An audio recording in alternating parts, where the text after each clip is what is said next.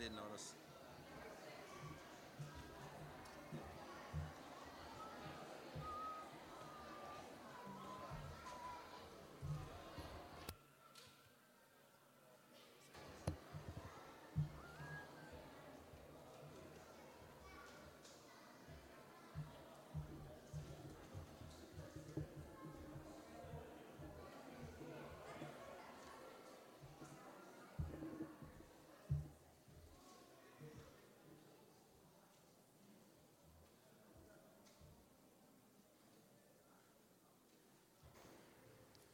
Man, I got to get a percentage on that. That's got to be at least 50% right there. That's awesome.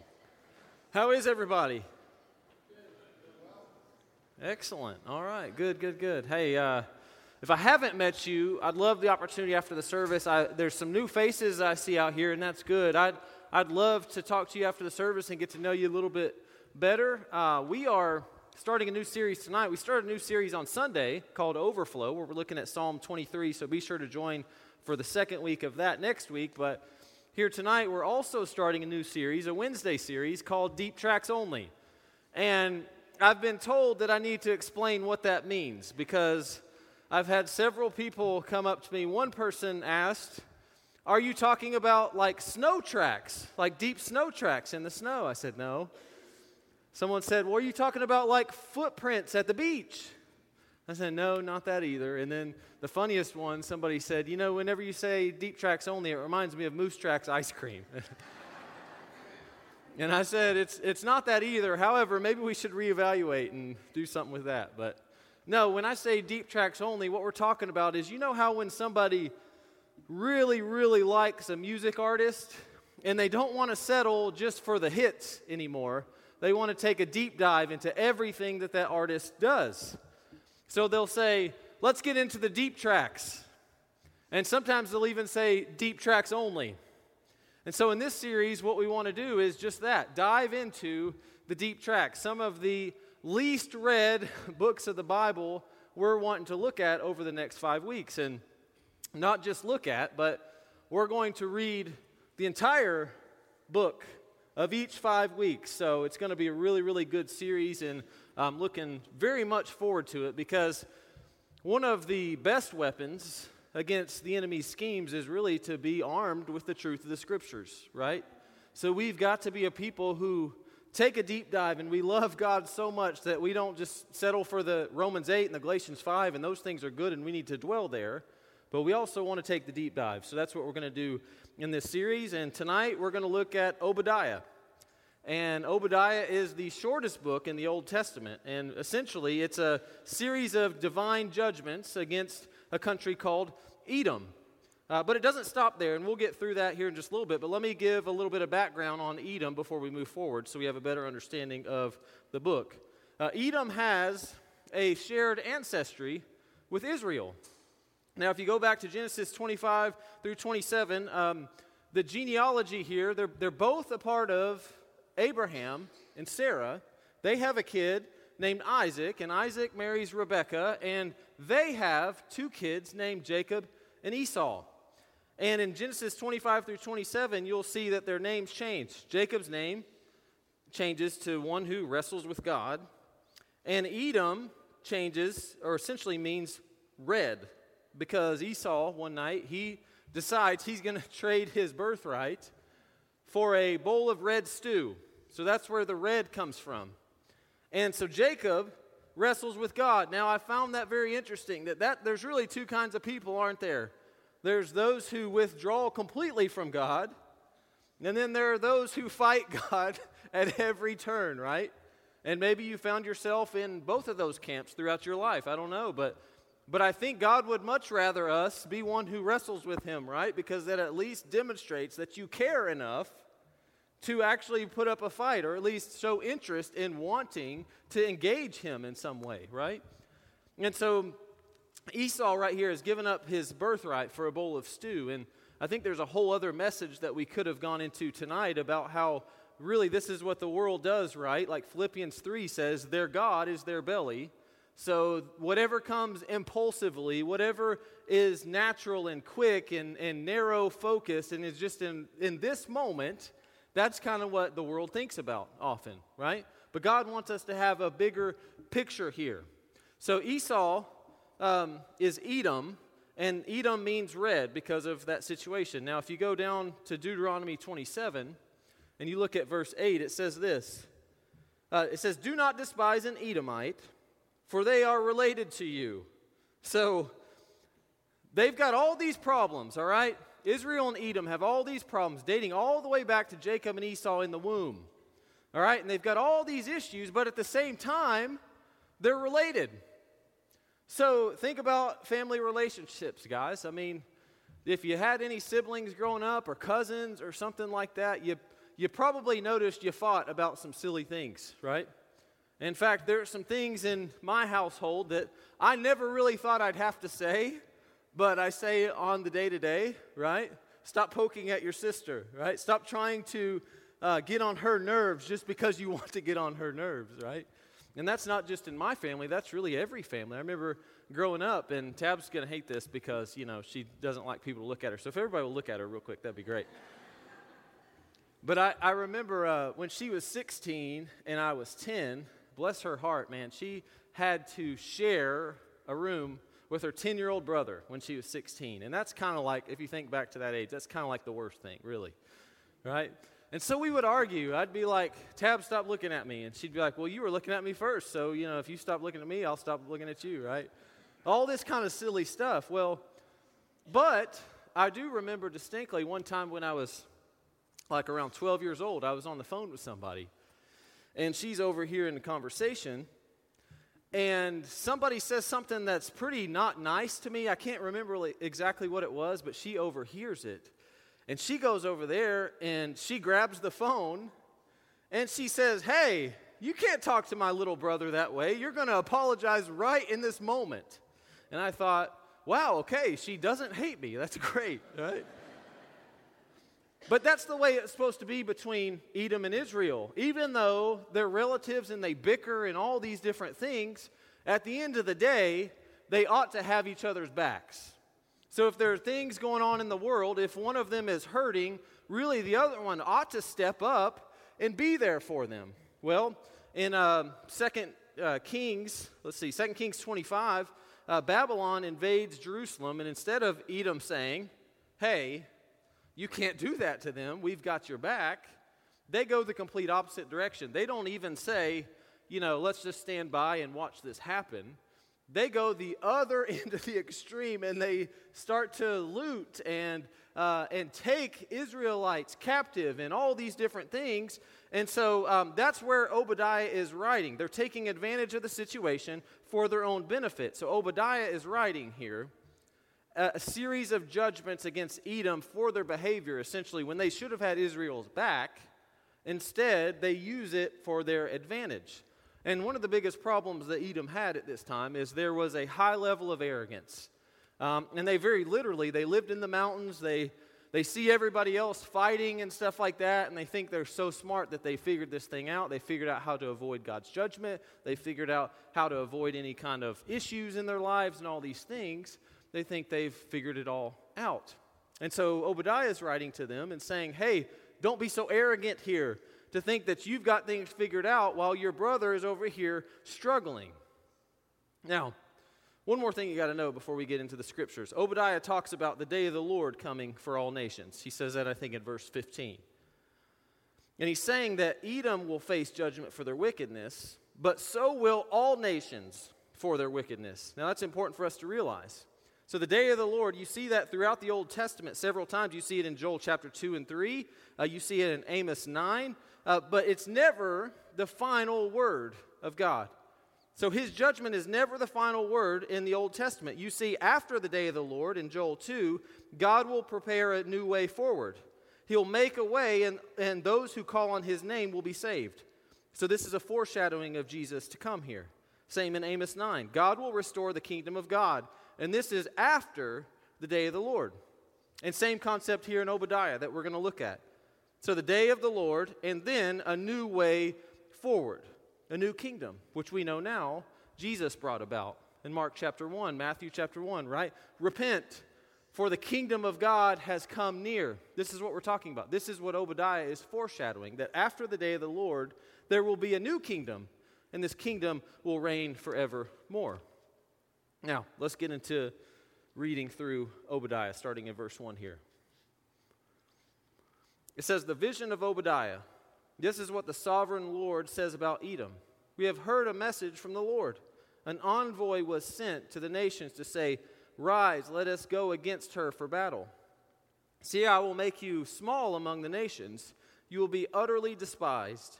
The pride of your heart has deceived you, you who live in the clefts of the rocks and make your home on the heights, you who say to yourself, who can bring me down to the ground? Though you soar like the eagle and make your nest among the stars, from there I will bring you down, declares the Lord. So see, he's speaking to their arrogance here. They've placed themselves in high places. They think they've earned for themselves. They think they've made it where they are because they're so awesome, which is a good reminder for us here tonight, right? That there may be things that we've done and we really think we've done something. You know, we think, because I've worked hard, I've got to this place, and certainly that contributes, right, to success. Or I think, man, I've really done blank, or I've really done blank, but really, anything that we do is a gift from God. And we have to remember that, right? I mean, if we think we're really smart, who gave us that brain, right? Who gave us the ability to work hard, right? Who put us in the position? Who gave us opportunities? Everything comes back to God. And I think right now, Edom has forgotten that, right? They think they've earned, they got the blueprint, right? The blueprint for success, they've got it. Israel doesn't, and so they think that they're superior. And I always tell people that Christians should never walk with a swagger or with a limp, either one. That we walk with confidence, but our confidence comes in Jesus Christ, right? It doesn't come in anything that we've done. We should never walk with a swagger, and we should also never walk with a limp because we have security in Christ. Verse 5. If thieves came to you, if robbers in the night, oh, what a disaster awaits you. Would they not steal only as much as they wanted? If grape pickers came to you, would they not leave a few grapes? But how Esau will be ransacked, his hidden treasures pillaged. All your allies will force you to the border. Your friends will deceive and overpower you. Those who eat your bread will set a trap for you, but you will not detect it. In that day, declares the Lord, will I not destroy the wise men of Edom, those of understanding in the mountains of Esau? Your warriors, Teman, will be terrified, and everyone in Esau's mountains will be cut down in the slaughter. Because of the violence against your brother Jacob, you will be covered with shame. You will be destroyed forever. On the day you stood aloof, while strangers carried off his wealth and foreigners entered his gates and cast lots of Jerusalem, you were like one of them.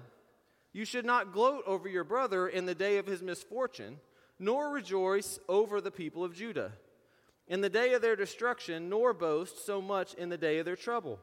You should not march through the gates of my people in the day of their disaster, nor gloat over them in their calamity in the day of their disaster, nor seize their wealth in the day of their disaster. You should not wait at the crossroads to cut down their fugitives, nor hand over their survivors in the day of their trouble. The day of the Lord is near for all nations. Now let's stop right here. Did you see that shift? He's condemning Edom right now, right? But then in verse 15, everything really changes right here. Let's read it again. The day of the Lord is near for all nations. So he's telling them about their arrogant ways and the ways they've treated their brothers so poorly in this distress. But now he's saying the day of the Lord or the judgment is here for all nations. It's not just Edom. It's not just Israel. It's for all nations. And we all deserve judgment, don't we?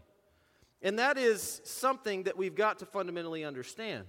Now, without this statement, it would be easy for Israel to say, hey, Edom, be more like us, and then you'll be doing okay, right? Get with the program, become more like an Israelite, and then you'll be doing well. But what does Obadiah say here? He says, for all nations, right? And I think this is what happened with some of the first century Jews who said this whole Jesus thing has got to stay here, right, with the Israelite people, instead of going out to all the nations. there was this mentality of become like me, become the way that we do things. Instead, Jesus wanted to bring this thing out to all nations. Judgment is coming for all nations. All of us deserve judgment, and we can all find life through Jesus Christ. He is the way. He is the truth. He is the life.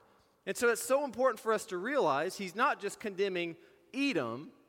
Judgment is coming for all nations. The day of the Lord is near for all nations. Let's continue reading. As you have done, it will be done to you. Your deeds will return upon your own head. Just as you drank on my holy hill, so all the nations will drink continually. They will drink and be as if they had never been. But on Mount Zion will be deliverance. It will be holy, and Jacob will possess his inheritance. So, on Mount Zion, this is a reference to Jehovah and the kingdom of God. It's so important for us to realize. So if you go to Joel chapter 3 or Revelation 21, you'll see that Mount Zion is associated with the kingdom of God. So what this is referencing is that delivering from judgment comes through the kingdom of God. That's where there will be deliverance. Those who do not trade their birthright, like Esau did, right? Those whose God is not their belly, but their God is God, will have deliverance through Mount Zion. That's why this is such good news. It's such amazing news when you understand the Old Testament, and then you see when Jesus comes in and he says, repent. Why? For the kingdom of God has come near. Man, this, if you heard this and you knew the Old Testament, you would have been so excited, right? Because this is Mount Zion coming. This is deliverance. So the day of the Lord is near, but also thereafter a new way forward is coming as well. That's so important for them to realize, right? The kingdom of God is here. It's here. This is what Obadiah is foreshadowing coming up. Verse 18. Jacob will be a fire and Joseph a flame. Esau will be stubble, and they will set him on fire and destroy him. There will be no survivors from Esau. The Lord has spoken. People from the Negev will occupy the mountains of Esau, and people from the foothills will possess the land of the Philistines. They will occupy the fields of Ephraim and Samaria, and Benjamin will possess Gilead. This company of Israel exiles who are in Canaan will possess the land as far as Zarephath. The exiles from Jerusalem who are in the just forget it. I'm not even going to. Will possess the towns of the Negev. Deliverers will go up on Mount Zion to govern the mountains of Esau, and the kingdom will be the Lord's. Now that last line is so critical, right? The kingdom will be the Lord's. It encompasses really the whole reality of the situation, doesn't it? The kingdom will be the Lord's. You know, Edom had become a very arrogant nation, and they thought they had their own kingdom, right? They thought they had this thing figured out. But you remember when the angel comes to Mary and says, hey, you're going to bear a child, and his kingdom will never end, right? That the Lord is coming, and his kingdom will never end. That's the foreshadowing here. This is what Obadiah is foreshadowing. He's saying the Lord, Jesus Christ, is coming. The kingdom of God will be here, and that reign, not like the short-lived reign of Edom, right? Not like that reign, but will be here forever, for all time. And so deliverance comes from Mount Zion. If we want to escape judgment, it's through the kingdom of God, which is at Mount Zion. So important. Romans 10, 9 through 13 says this. It says, if you declare with your mouth, Jesus is Lord, and believe in your heart that God raised him from the dead, you'll be saved. For it is with your heart that you believe and are justified, and it is with your mouth that you profess your faith and are saved. As Scripture says, anyone who believes in him will never be put to shame. For there is no difference, this is so critical, for there is no difference between Jew and Gentile. The same Lord is Lord of all and richly blesses all who call on him. For everyone who calls on the name of the Lord will be saved. So Obadiah shows us our need for the Lord through this new kingdom that transcends Israel, transcends Edom, transcends any kind of Gentile nation. It is his kingdom that we must be born into in order to have any kind of inheritance moving forward. And now, we're one family. I mean, isn't that good news? Like, we don't have to say, I got just the right way of doing church. God's going to be proud of me, right?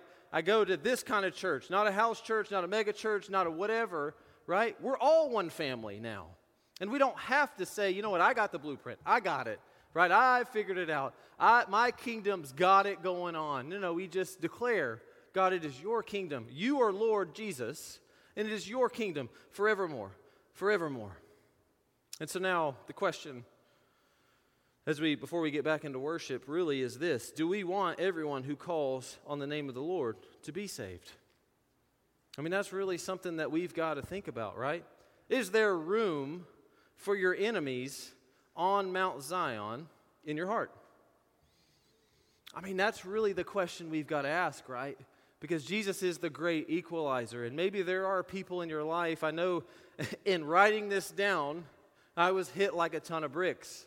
Do I want everyone to be delivered?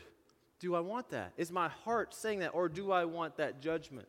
Do I want that day of the Lord on somebody, right? We've all had that moment where we're like, yeah, I'll give myself a pass, but this person here, it needs some judgment, right? Where's our hearts at? Where is it, right? This is a new kingdom, and is there room in this kingdom for everybody? Is there room for our enemies? I mean, that's a tough question, right? Those who have harmed us, maybe those who have spit in our face, is there room in this kingdom, in our hearts, really? Dallas Willard, got to get Dallas Willard in there, right? Psalm 23, we're in right now, that series on Sundays. And when David talks about God preparing a table for him in the presence of his enemies, Dallas Willard says that maturity in the faith is when you can be sitting at that table and you want to give your enemy a drink. You want to offer them some food. Now we're not talking about the enemy, right? We're not talking about that. We're not talking about the enemy. We're talking about flesh and blood enemies, like our perceived enemies. Like, are we at a place here tonight where we would say, yeah, I'd like for you to sit at the table too. I'd like for you to have a drink. I'd like for you to eat here. And if not, why not? And maybe it's because we just forget that judgment was coming for us too. But the grace of God has covered our sin. Man, that's a great place to be. And y'all, the early Christians, man, they did that. I don't know if you know the story about where the term go the extra mile comes from. But, Romans would say, hey, you got to carry my pack for a mile. And the Christians would go the extra mile, right? This radical way of being, of loving your enemies. And I think it's up to us in a culture that says, we're going to divide on this issue, we're going to divide on this issue, we're going to divide on this issue, for us to just be able to say, hey guys, all are welcome in this kingdom. You may have spit in my face, but man, I would love for God to work in your life. What would it look like for us to just be such an advocate for our enemies, to get in good with God, right? For Jesus to actually work in their life. I mean, wouldn't that be a great place for us to land? And so the book of Obediah shows us judgment coming. It shows us deliverance through Mount Zion in a kingdom that lasts forever. And if we're a part of this kingdom, then we're all one family forever. That's good news to me. Let's pray together. Father, we thank you for your word. We thank you for your entire word. We thank you for stories like this that really give us a glimpse or an insight into the coming Jesus and deliverance and freedom and what you've saved us from. I mean, you say that, the day of the Lord has come for all nations, or is near for all nations, and we're just so thankful that you have made a new way forward since. And so whenever when your angel says to Mary, hey, this kingdom's going to last forever, man, just help us to see how good of news that is here tonight. And I pray that you'll make in us hearts that just say, yeah, him too. Yeah, her too. The one who, slapped me in the face, or they just wronged me so badly, man, I really, wouldn't it be cool for them to be a part of this family too? Father, make us a people who just have that heart, because in all reality, we were your enemy as well.